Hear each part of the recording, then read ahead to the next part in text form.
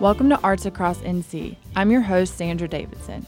I recently came on board with the North Carolina Arts Council to help them do programming for their 50th anniversary, and I'm thrilled to introduce you to the first episode of Arts Across NC, a podcast that's going to chronicle the story and the work of the North Carolina Arts Council. If you're listening to this podcast, I'm going to guess you fit into one of three categories. Maybe you're an artist whose work has been impacted by or created in North Carolina. Maybe you're one of our many arts professionals who's been working to make sure everyone in your community has access to the arts. And maybe you're just a person who loves the arts in North Carolina. But truly, you're probably some combination of the three. I know that I am. And I'm going to make a pretty big claim here. If you fit into one of these three categories, you either directly or indirectly have the North Carolina Arts Council to thank. Over the course of this season, artists, Arts Council staff members, and arts professionals are going to join me on Arts Across NC, and we're going to explore why that is. And for our first episode, I invited the North Carolina Arts Council's Executive Director, Wayne Martin, to come on the show. Wayne joined me on Arts Across NC to talk about his personal connection to the arts, the early vision of the North Carolina Arts Council, and where we plan to go in the future. Here we go.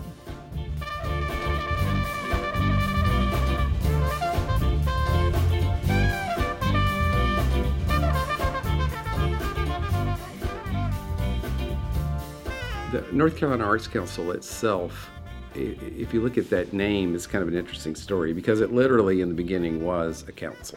It was a group of people who advised the governor on how to create arts policy, and the value that was driving them at that point was this phrase, arts for all citizens. Early on, the North Carolina Arts Council decided that the creation of an infrastructure of nonprofits was the first task, because we realized we had some arts councils, a few. We had the first arts council in Winston-Salem, 1949. But that early group of advisors, as they looked across our state, I think they saw that the infrastructure was not developed to the point where it could meet the mandate of arts for all citizens. So in the early years, the Arts Council staff spent a lot of time traveling back and forth across the state, trying to encourage the birth of arts organizations and in particular local arts councils. Can you talk more about what was going on in the mid-1960s that caused or shaped and impacted this push for state art agencies across the country? It's interesting to think about the state arts agency movement because it really began after World War II. During World War II, we'd seen artists used in, for instance, the WPA programs. President Roosevelt at that time in Congress saw that artists had a role in helping pull our country out of the Depression, and that there was this emerging sense of America's artistic legacy. So it had gotten going in World War II.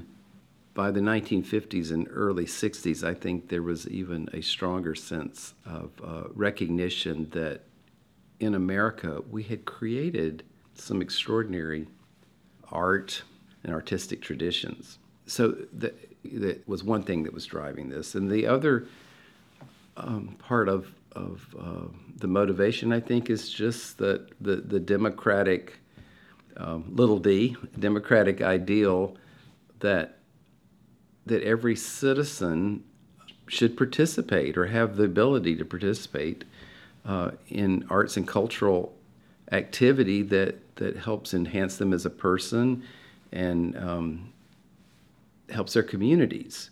So it was to me, it seems like arts agencies across the state are a manifestation of the almost strongest sense of democracy. We're celebrating the 50th anniversary of the Arts Council this year, and we're going to be doing a lot of programming around that. I wonder if you could walk us through some of the major accomplishments and efforts that the Arts Council have done since those early days? I think the North Carolina Arts Council has accomplished some important goals in the 50 years since we got going. The idea of an arts infrastructure was so important in the very early days. I think there were 17 arts councils in the state. Now there are close to 85, so almost one in every county. There were 200 to 300 arts organizations, nonprofit arts organizations, and now they're close to 3,000. So that creation of an infrastructure is, I think, evident. In addition, the Arts Council has looked around it during its history to see what's North Carolina's potential and what are the challenges, and how are the arts part of meeting the potential and meeting the challenges. The idea that artists have an essential role in a community or in society or in our state, I think is a very important accomplishment. For so many years, and I would say generations, in a sense, people didn't really think a lot about, what kind of public policy should we have so that we ensure that there is the creation of art, that there are people who are skilled at that and they're used in ways that help our state. The idea that there's arts policy and that artists are important, that arts organizations have a role, and that the traditional arts are part of our identity as a people. Those are all accomplishments that I think that the Arts Council should be proud of. Often when I'm thinking about arts policy, the first reaction is to think in terms of framing, how do we quantify this and show people that it's valuable? But that sort of impact is so intangible, but it's so huge because that took what I would imagine years of framing and field work to get us to that point. Yes.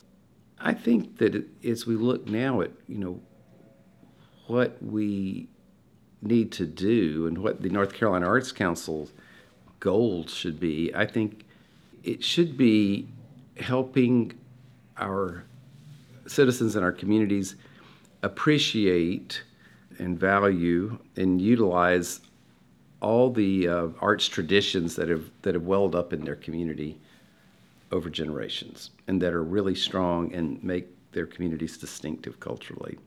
And then at the same time, understand what they would like to have brought into their communities to supplement what's already there, to give them a kind of more of what I would call a well-rounded experience that only the arts can give. The arts, I think, help us grapple with the most fundamental issues that we face as humans, who we are and how we exist in relationship to each other in the world, in relation to nature, and in relation to the universe, for that matter. The arts are what delve into that question, and having access to the arts and is really getting having the chance to be a part of that conversation and part of that discussion. So that's the fundamental value of the arts for me. And then beyond that, you have these other very tangible benefits, the way that the arts help youth and students become more successful in school and in life. That's proven. The fact that the arts today are essential for helping communities become attractive places, be attractive places for people to live and to work, and then all the other ways that the arts help economic development. Well, to bring this all full circle, you talked earlier about the more humanistic value of the arts, how it can help people and communities express and understand identity and also their relation to the broader world. Can you talk a little bit about how the arts have done that in your own life? Well, the arts have been essential to my development as a person. This is the best way to describe it. When I go home at night after being here at my job in the daytime and being over at the legislature, or looking at our budget, or trying to figure out how to push our work out in a deeper way across the state. When I go home at night, the thing that I do is get out my guitar or my fiddle, and I play because it's a meditative experience for me. So it grounds me, and in the process, I think about all the people who have taken time to help me learn and understand. So every night when I go back, it's almost like I'm communicating with people who are no longer here in this on Earth, but whose legacy lives on through this music. The ability to go back to one's own art as a way to ground oneself is hugely important, and I'm so thankful that I can do that myself, or that I'm around other people, artists and colleagues who do that on a daily basis, and who understand that the arts are absolutely essential. So we are about to kick off our 50th anniversary celebration, and I would just like to hear you reflect on what your hopes are in terms of positioning the Arts Council for the next 50 years. I think we have a lot to celebrate in regard to what's been accomplished over the last 50 years. And in our anniversary year, we're going to do some of that. And then we're going to try to position ourselves so that we can continue to make the case for finding the resources that we need so that the arts can continue to be front and center in our state as a way to help us realize our potential. So the activities that we're going to be doing over the course of a year, I hope will help our citizens and our authorizers, everybody who lives here, see the public value of the arts and of public funding for the arts.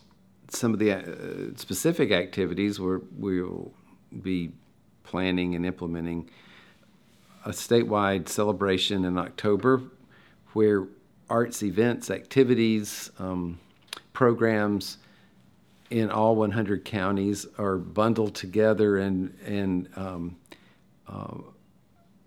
marketed so that people understand all the ways that the arts are experienced and the ways you could participate in the arts across North Carolina, the ways that we as the Arts Council support that.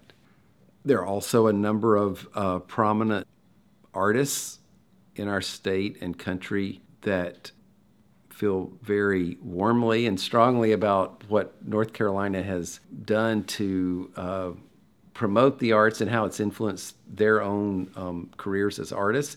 And they're going to help us celebrate our 50th in a number of ways by not only wishing us happy birthday, but again, talking about how important it is for people to experience the arts from a very early age, as many of these artists did. We're calling that 50 for 50.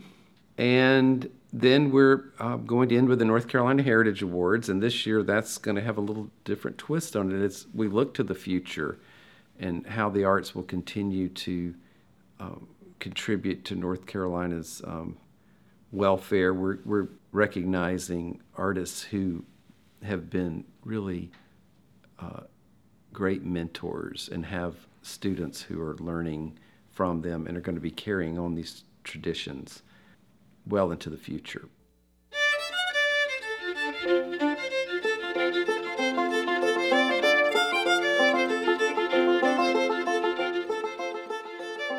Thank you for listening to Arts Across NC. You heard The Force by the Monitors at the top of this show, a recording featured on the North Carolina Arts Council's African American Music Trail CD, and Wiley Loss, a traditional Western North Carolina tune performed by Wayne Martin. You can stay in touch with the 50th anniversary programming by following us on Twitter and Instagram at NC Arts Council and on Facebook at NC Arts. We'll have a lot to share in the coming weeks about how you can participate in the 50th anniversary celebration. We'll be back soon.